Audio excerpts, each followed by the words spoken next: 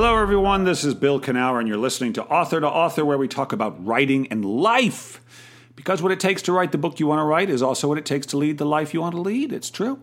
Author2Author is brought to you by Author Magazine, the premier free writing magazine on the internet, featuring articles on writing and the writing life, as well as video interviews with best-selling and award-winning authors across the genres. My conversation with Kate Jaggetti, the teacher, author, spiritual guide.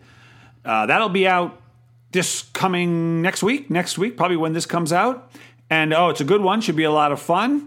And you can watch it at authormagazine.org, as always. And we are funded by the good people at the Pacific Northwest Writers Association, supporting writers from pen to publication since 1955.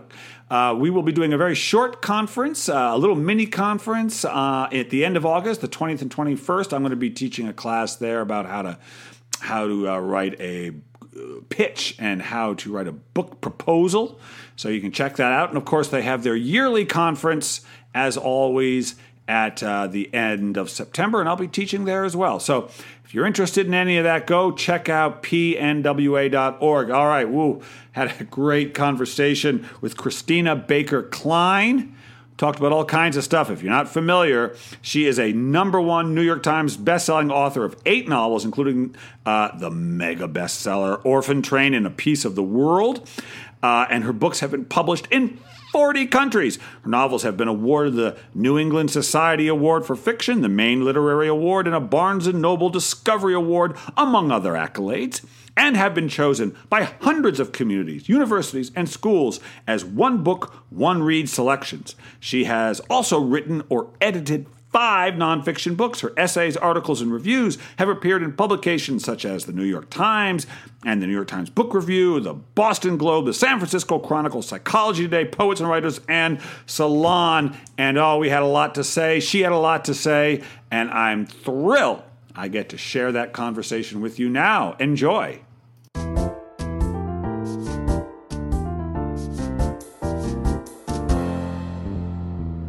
Christina, welcome to the show. I am so happy to be here. Thanks for having me. Oh, it's my pleasure. We're on book, let's see, The Exiles, which is great, by the way. Really good. So the paperback was released a couple weeks ago. It's now, right? So this will be airing in first week in August. But and the hardback was published, 6 months ago, probably? The hardcover came out at the end of August last year. Oh, okay. So it's been a year. Oh, in the COVID. Thick of it. Oh, man. Yeah. Man. I know. It's been quite a whirlwind. Yeah. That's book number 7, 8. What do we? It's novel number 8. I also have 5 nonfiction books that I've written or edited, but I am mostly sticking to fiction these days. Yeah. Yeah. And this is novel number 7. Wow. Okay. So, and you got the nonfiction, and you've written a lot of essays. All right. So let's back up. Let's go way back. You weren't always this big, successful author. You were once upon a time just a young lass, not sure what her future held. Was writing always on your horizon? What were you like when you were 12? Oh my gosh. I was a big reader. Yeah. I think writers often emerge out of lives that are tumultuous in some ways. I tend to agree. Yeah. It's good fuel, isn't it? It is fuel. So my early life, my parents were raised Southern Baptist. They were both from the South. Wow. My mother's great-great-grandmother had been the first woman to graduate from college in North Carolina. My father was the first person in his entire extended family, not only to graduate from college, but to finish the 8th grade. Holy smokes. Yeah. So 2 very different, and you might imagine somewhat volatile differences in personality. And my father became a professor of English literature. Wow. Of English history. And my mother was a professor of English literature, but I grew up in the 70s in a hippie household where we had lived in England for a number of years. I was born and raised there. I had an English accent when we came back to the States, and we moved to Maine because my parents were kind of rabble rousers and they wanted to get as far away from the South Southern as they could Baptists. without going to Canada. Right. So they went to Maine, and Wow. and we grew up in a pretty non-traditional household. So at the age of 12, you would have found me doing most of the cooking for the family, because my mother put us to work at a very young age. My Wow. sister Cynthia and me, we had two little sisters, and we sort of raised them. My mother went back to work and had lots of causes, feminist and otherwise. Right. And yeah, I actually just wrote an essay about this. It's coming out in Real Simple next year in January, which is about the food we ate was such a bizarre combination of like hush puppies, Moosewood cookbook, wheat germ, and then like lobsters. I have the Moosewood cookbook. Oh my God, I've never heard it. We've got that. Remember the Moosewood cookbook? Oh yeah, it's been around forever. I used to make that stuffed eggplant, which is really good. Wow. But anyway, Wow. so we had an unusual childhood, and I was always reading. And I always tell people that the weird thing is not that I kind of became a writer. The weird thing is that all children are born creative, and most people stop. Yeah. And Yes. so, as you know, every child wants to sing and dance and draw and paint and tell stories, and most people get it sort of Just one way or another schooled out beaten of them. Yeah. And why did I not? Is the real question. But I will say that I grew up in a family without much money. I was the oldest child of 4 girls, and I was really scrappy. So when I realized I wanted to write, I also did not count on the idea that I would make a living at it ever. I mean, my parents were writers. My father has 12 books, but he was a professor. Right. It's different. Yeah, I mean, it is, except that someone said, "Oh, did your life change when, Orphan Train came out," which was my really big book that sold millions of copies. And sure, it changed. And I can talk about how it changed. But what really happened, but really, truthfully, this is so pathetic, but I thought I was a success from the beginning. I thought I was a success when I was selling nothing 10,000. wrong with that. You published a book, you're I didn't expect that. Right? I got an agent. I got published. That's right. My publisher liked me. Yeah. One of my books sold 30,000 copies, and that I thought that's was pretty the best I would ever do. I thought that was fantastic. It is. And my advances were not unreasonable. They were in the high 5 figures. I was doing fine as far as I was concerned. Yeah. I had a working career as essentially a mid-list writer. Right. And honestly, and I also, so some years I made enough money to support myself, and some years I made it up with editing and teaching. I taught full time for many years. I got qualified to teach at the college level. So I was writer in residence at Fordham for 4 years. I taught at NYU. I taught college seminars at Yale. I taught at Drew University, at UVA, like all over the place. And I also had an editing business where I edited books and other things. And so I just kind of always thought that I would cobble a life together in that way. Sure. Well, I think that, success is such a slippery animal because it has no standing definition.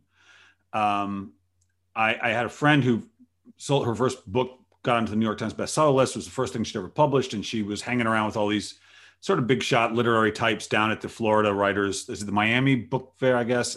Yep. And one of them was like, he sold to Harper's and Paris Review and New Yorker. And he was like a working literary writer who was, didn't have to teach if he didn't want to, but he hadn't won the National Book Award. So in his mind, he was a failure.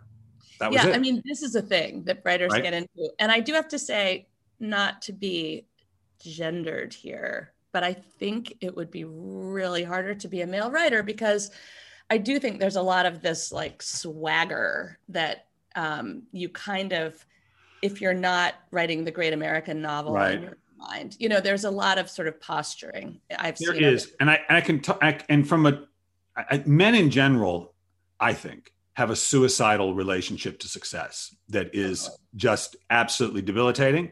And it's, I think women can absorb that too if they want, take it away if you want it. But I think that men's relationship to success is so fundamental to their value and so they start saying, well, how do I know? And then awards become being the great one, because for so many years, the great ones were all men, they were all the Hemingway, Faulkners and all that kind of crap. Absolutely. And it's also tied to tied to numbers, it's tied to awards. For me, I just realized something about myself fairly early on, which is that I just want to live in a world of words and ideas. Oh, really? Why? Like somebody comes to you and says, God, but like this is, because the interesting thing about being a writer is, and I teach writing and I love it. And I love talking about saying, as of all the art forms, your tool is thought. Like that's all you get. I also write music, but I've got my hands and the chords and banging and I can sing. Yeah. Right. It's thought. It's all thought. And so why thought? Why do you want to live in a world of thought? Well, it's not that I want to live in the world of my thought, which I actually find really hard to summon. Writing is really hard for me. Is it? It is really hard. It's super hard. I don't think it's harder. I am terrified. If it's going well, I think I'm gonna screw it up. If it's going badly. Oh no, it's more just that I just find it a confidence game all the time. But what I like is living in the world of other people's thoughts that are, in other words, I love reading great books and good articles, of course, and essays and short stories. But I really just like living in a world of ideas. And again, they don't have to be my ideas. And also music and theater and movies and series, just where thoughts and ideas are being generated as the sort of, underbelly, the underbelly. If you're digging under the surface of cocktail party conversation, that's what I care about. Good. That's what I want. I realize around creativity, like until an idea has come to me, I can't do anything. Yeah. I can't stick a coin, pull a handle and have an idea come out. Like an idea has to come to me and there's ways I can focus, I think, that allow them, but I need those in order to do anything. And I'm looking for them in the world, or I'm listening, or I'm looking at my own experiences. But until that comes, I have nothing it's like a builder without architecture, without the architectural plans. I have to have an idea to pursue. Does that make sense? Do you mean an idea for a novel? Article, essay, not book, anything. Just Definitely. some fundamental thing that interests me that I want to explore and pursue. I actually felt during COVID, gosh, I have so many friends who were just pumping out books. Really? And I didn't feel that way. I didn't, to your point, I went very interior. I was reading a lot. I was watching things, as I said, series, listening to music, but I wasn't really generative. And and in a way I was lucky because my book came out. I had a ton of stuff to do about that. And I've written articles, and that's fun, different. Right. And I've done lots of blurbing, and I've done lots of events with other authors. I've done more than, 120 Zoom events or something. Nice. In the past. Yeah. And right. I have felt terrible that I didn't feel creative. And it's coming back, but it's not, everybody's different. And I just wasn't someone who could. So you kind of need a little bit of interaction to wake something up in you. Just some of the push and pull of the world. Yeah. And I think something about the way COVID felt like a dark cloud. I mean, I was up here, I'm in Maine on this island, Mount Desert Island, which is connected to land. So it's not like Martha's Vineyard, although it's about that size. And my three sisters are here and their families. So it's been we had a nice COVID bubble that wasn't too small. So I didn't feel isolated. But I did definitely, there was something about the unrest of, BLM, all the stuff that happened after George Floyd. And then like today, I was just listening in the background, which I finally turned off, but to the Capitol. I was kind of checking in on that a little bit. Yeah. I mean, how anyone can hear that and not think that it was a major insurrection. I know. So, there was a lot going on. There was. And so I just felt that unrest this year. So, that's interesting. You're historic. So The Exiles is the first novels of yours I've read. Historical. Mm-hmm. You live in historical fiction. I assume that is your. Yeah, not really. I mean, only my last 3 books. Okay. And in fact, the first one of those, Orphan Train, is set 2/3 of it's in the present and only 100 pages is in the past. But you're kind of living through history. You know, I mean, we're always living through history, but like that was my son's 22nd birthday. And I said, boy, you're never going to forget that. And I mean, as someone who has written about history, I mean, written in historical times. Yes. Did it strike you living through something that really felt once in a generation, if not once in, well, for America, once in first time, really? I mean, it's 9/11. It's so profound. It will always be with us. Yeah, I think so. And I felt that very much. And actually, weirdly, the Exiles is so speaks to this moment in the political unrest, in the what happens to incarcerated people. There's so much in the news about that these days.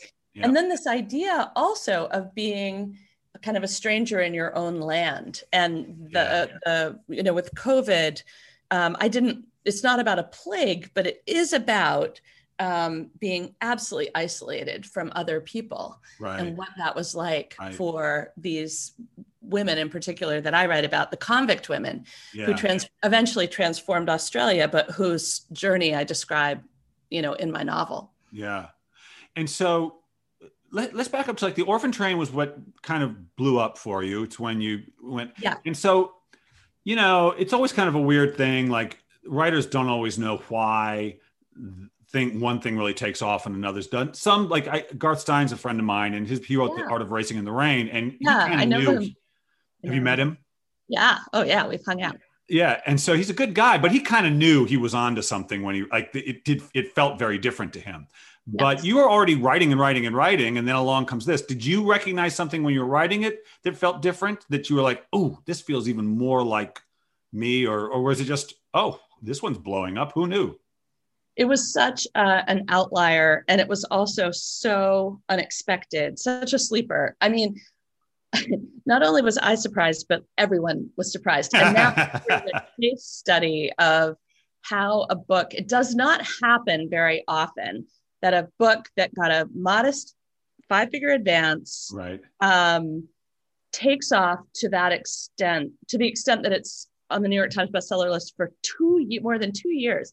It was in the top 5 for a year. It was number 1 for 5 weeks. It was such a crazy experience, and sold now like 4 million copies.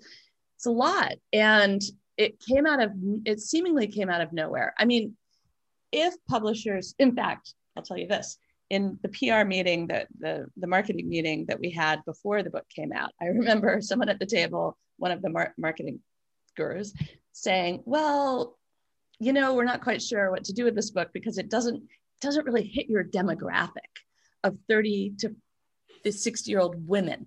Uh-huh. Disaffected 17-year-old goth girl who's pretty unsympathetic. And then you have this cranky 91-year-old woman. It's just, she said, I'm just not sure how this is going to, work. She was warning me. And then, as it turns out, breaking those rules was exactly what I needed to do. Right. And, a number of things came into play. I think the fact that it was an American story about a little known period in American history that is actually very important, where 250,000 children were sent on trains in a labor program as forced labor between the ages of 2 and 14, ending in 1929. And there are now more than 4 million descendants of those people. Right. And they went mostly to the Midwest. But that was a big story that has been sort of hidden in plain sight. It was never in the history books. No one talked about it. In fact, when I was doing research for that novel, I went to the Tenement Museum in Lower Manhattan, which is a wonderful place, but they had these tenement stories. And they actually tenements you walk through, right? Don't they have to set up? Great, and it's fantastic. But I went, and there was no mention anywhere of the orphan trains, even though, as I say, well, as I'm telling you, the Lower East Side was sort of ground zero for the trains. Oh. Everybody came in through Ellis Island, most people. Right. And then went through Lower East Side often, and then onto the trains, immigrant children. Yep. And they said, well, it's really a footnote to history. We don't consider that part of the main story. Right. So flash forward a year after my book comes out, and they asked me to come and give a lecture to their staff Wow. because they needed to start talking about the orphan trains because people on tours were asking them about them. Wow. And the orphan trains were an important part of our history. Right. But because it was mostly women and children really who were involved in it, and because it was poor, indigent. Well, it's pretty shameful too. You know, nobody wants it's ugly. It's a mean, it's nothing anyone's going to be proud of. And so if we can forget it, then people exactly. would, right? Because who wants to talk about this, right? Well, also that our history is the history of conquerors and of presidents and generals and wars and treaties. It's not the history of the poor. Yeah, but that is changing. I got to say, I interview a lot of writers who are, a lot of them women, because there's such a drive in women to tell the story, because women's history is almost never told. For whatever reason, but they haven't been. And women are starting to, a lot of women are wanting to change that, really wanting to change that. And women want to read it. So I feel like you, and I think I can probably think of a dozen I've interviewed who are starting to change that, who are so interested in that untold aspect of it, that that's starting to shift. It's definitely starting to shift. I mean, fiction, it's such an interesting way in. You were going to say that there was someone that you interviewed who had a connection or who reminded you of something? Oh, well, I was just interviewed a woman who's the Northwest, and she calls herself the author's librarian, who wrote about research. And she loves researching and she helps authors research. And this is a thing. And I was thinking about you as I was talking to her, because this is sort of a technical thing, but I find, research, you got to do it to do your thing. Yeah. But as a creative writer, everything's about detail. Yeah. And I write about my own life to the exclusion of all other subjects now, right? So it's very easy. My research is pretty straightforward, but the details are very important. And when I tried my hand at historical fiction, which I liked years ago, it was the details that drove me nuts. Like, I know what it looks like to walk through Seattle, where I live, and all the unusual things you wouldn't think of. But what is it in Missouri in 1860? Like, how do I just learn those little details that you wouldn't just, besides the gun and the horse and that's what I always admire about writers like yourself, because I feel like you had walked through London in 1840, say, when I was reading. Yeah, I mean, the secret to writing, I mean, to be honest with you, a lot of historical fiction, I don't read a ton of it. I know what you're going to say. No, because I'm not interested in a catalog of your research. Right. I want the story and I want the research to be secondary. Right. Hilary Mantel, who wrote Wolf Hall and, some other great books, said that she writes contemporary novels that are set in the past. Right. And I love that idea. And it sort of takes the pressure off in a way. I mean, frankly, I love the research, but I also, when I write dialogue, for example, the dialogue in this novel, The Exiles, is really a combination of the way people spoke in the 1840s and the way they speak today. I'm not trying for verisimilitude exactly. Well, you wouldn't want it either, would you? I mean, it would be kind of unreadable, wouldn't it? Yeah. When you read contemporaneous accounts, you're like, a lot of exclamation points, a lot of high drama, especially in the novels from that period that aren't Jane Austen, let's just say. Right.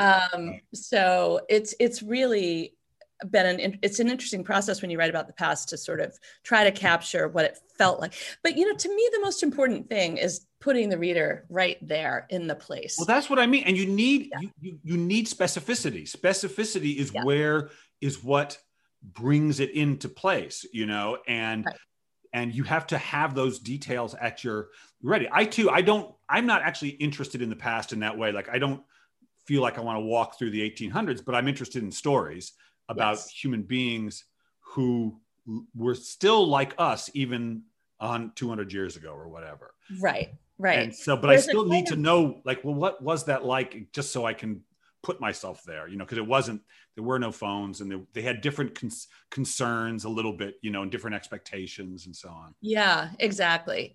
I mean, what I do is write my stuff, and then I just ruthlessly pare it back. And in fact, I'm doing a thing tomorrow night where I have to read a couple of excerpts, and I was reading my book thinking, I just wish I'd cut more. Don't you hate it? You worked it. And as soon as someone's going to hear it, you're like, oh man, what was I? It's right there. I could have taken that thing out. And it's funny because I almost never think I should add. I always think I should have pared back and just gotten more and more and more bare bones. But it's published. I tell my students that if I don't like to sum up the craft with too much pithiness, but if I had to sum it down, it'd be, how can I say the most in the least? Like, that's the question that's sort of sitting with me all the time. Not that every sentence has to be a little, declarative statement. You want there to be a reverberation. You want your words to echo to. Yes. I just blurbed this book that's coming out in October. She's holding up a book called Memoirs of Stockholm's Sven. Okay. Ian Miller. I just learned that it has been longlisted for the Center of Fiction First Fiction Prize. He's a debut novelist. Nice. Oh, they got you. Oh, he's got to be glad he's got you blurbing that. I know. No, but what I loved about it is exactly that economy. He just does a beautiful job, as you say, of kind of letting there be, well, as I guess I'm saying, letting there be silence between the words, letting there be breath between the words. I read a novel by this woman who was a debut novelist. I can't remember the name of the book. She was a gorgeous writer, but she was also a musician. And in it, she was talking, I like to compose music and I love music. And she was talking about the power of music and the space between the notes being more important than notes. And I'd never thought of that until she had written it. And I thought, she is absolutely right. I mean, the notes are obviously important, but the power often lies between them. Totally agree. And, painting is that way too. Oh, yeah. My wife's an artist. Absolutely. It's the shadow, not the light, that you're more concerned with. Yes. And the spaces between, the sort of silence of the canvas in some ways, the spaces on the canvas. Yeah. Well, now I want to ask you about your music, Bob. Well, I wrote like symphonic stuff to start, believe it or not. And then I've moved to just playing the piano and like songs. So I long wanted to sing. My fear was that I didn't know how to sing. And so I've had to sort of teach myself. I was so embarrassed about my voice. Are you in a band now? No. My band is me and the piano. I record everything on GarageBand. I create these songs and I'm like, I don't know what I'm going to do with them. But for now, to hear them is enough for me for now. You have a lot of creative output. My goodness. I need it. I need it because I write and I think and I talk about writing. Like, I need something that's physical. And also a lot of my stuff is nonfiction now. It's sort of creative, spiritual nonfiction. And I need just like sound and music and poetry. And so the music is my output for that. Oh, I totally get that. I love it. It makes me happy. It's what I was doing right before this interview, as a matter of fact. Oh, how great. All right. So I want two things I got to ask you about. First, you say writing is hard.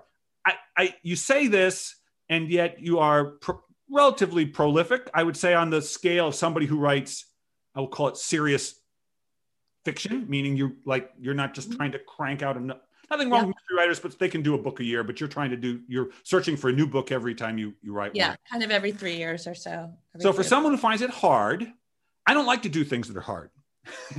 Anytime. I'm not saying that my writing doesn't challenge me, but I don't actually like hard things. I always prefer easy. So even though I find it hard, you kind of want to keep doing it. So why are you doing something hard? Why not go do something easy? That's a really good question. I find most things hard. Oh my God. I find being in the world of writers such a delight. And actually, I find it hard because it is hard to create a world out of nothing, in my view, and to take it seriously and to take yourself seriously and to really get to the depths of what you're trying to explore. And so that difficulty is part of the joy, even though it's not always fun in the exact moment. Right. And I write longhand, so I gather my pages, and then that next draft of typing it in is actually joyful because that's the most fun draft. It doesn't have to be, it's nowhere near the final draft, but it is kind of taking stock of what I've gotten on the page. If I can trap it like lightning in a bottle, that feels fantastic. And then it's just making sense of it in that draft. And I love that. All right. So it's not all bad. It's not all eating nails and walking over glass. It's not all bad. It's sort of a psychological game with myself too. Yeah. And also to really, you can write badly and to write well I think requires a lot of work. It requires focus, doesn't it? Because you really have to kind of like, I find for myself, I just have to like, I have to be willing to wait. For me, Yeah. I have to be really patient and say, don't recycle, don't bring the old idea. Like, let's wait for the new thing. Let's wait for the new thing. And that was hard. That was hard for me for years, but it isn't anymore. I've grown to like it, but it was, boy, that was decades of me being like, tick, tick, tick, man. Where's the next thing? That was my.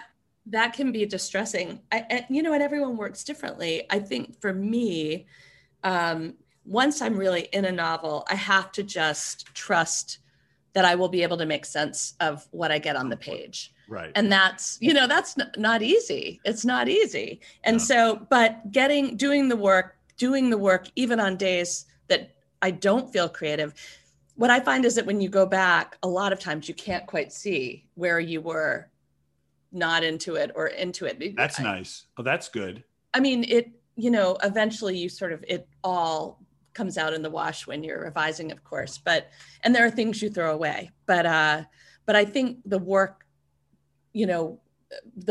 begets creativity. In other words, the Picasso quote is, inspiration exists, but it has to find you working. It's true. I always tell my students, whenever I sit down, I'm never in the mood to write when I begin writing, like never. Right. But I know my attention is not where the story is not where I will find it, but I'm never there to begin with. And I don't make a big deal about that anymore. Yeah, I totally think that's true. And that's just what you do if maybe you do it for working out or. Exactly. But it's even different with writing, because you do have to at some point have that jolt of inspiration, that like excitement, curiosity, and discovery. But I'm never there. I'm almost never there to begin with. I'm just finding it. Oh, you're a very interesting person, Christine. Now, listen. Can I say one more thing? Oh, please. I just want to say that for me, and people do that again, everybody's different. But for me, reading even just some lines of work that inspires me in the morning can be really helpful. And so for a specific book I'm working on, like right now, every book I read, I underline, and I know this is bad, but I have my own books and I can do what I want. But I underline passages that mean something to me in the context of the book I'm working on now. And then I have a document just called Ideas and Inspiration. And I have quotes from these books, just snippets that are, for whatever reason, in the vein of what I'm thinking. I love that, because I think it's so important for a writer to understand you got to not just learn how to write a good sentence or tell a story, but you got to learn how you write your books. Yeah. Like, you have to learn, and no one can tell you how to do that. No one can tell you, here's what you got to do: find a book, underline it, create a board like that, and you could tell someone else to do it and it wouldn't work for them. Totally. I know. I have a writer friend who has a whiteboard, a giant one, in her office. Right. And I just don't work that way. I thought, what is wrong with me? I don't have a whiteboard. That's right. It's like people who don't outline, and I'm one of those, often say, oh, I know I don't outline. I'm like, don't apologize for how you work. If you outline, great. If you don't. There is no one way to do it. All right. Here's my last question for you, though, Christine. Yes. Here's what I want you to finish this sentence. If all the writing you've done your whole short life has taught you anything, it's taught you what?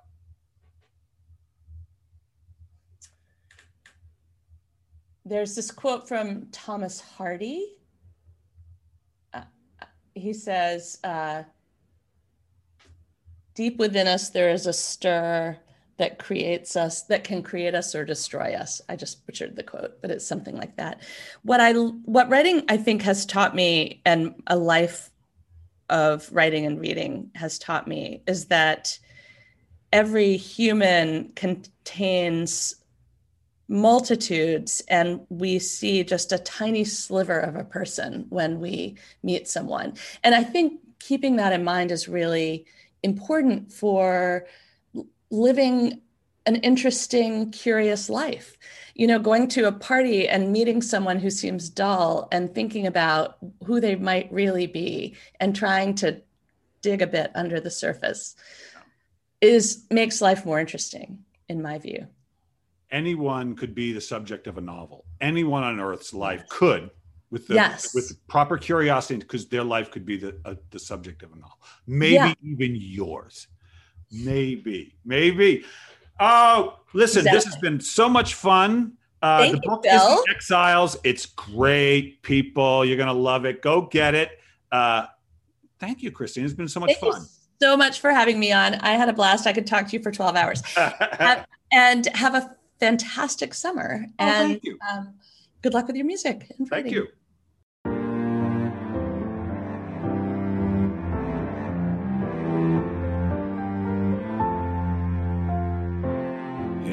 Yeah, there you go. Every life matters. Everybody matters. Every story matters. It's true. It's true.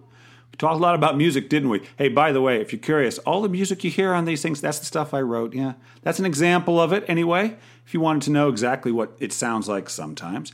Okay. Well, that was a lot of fun. I'll be back again next week. I want to thank my producer, RJ Jeffries. Thank you, as always, and to all of you out there whose lives mean so much. Go find something you love to do and do it.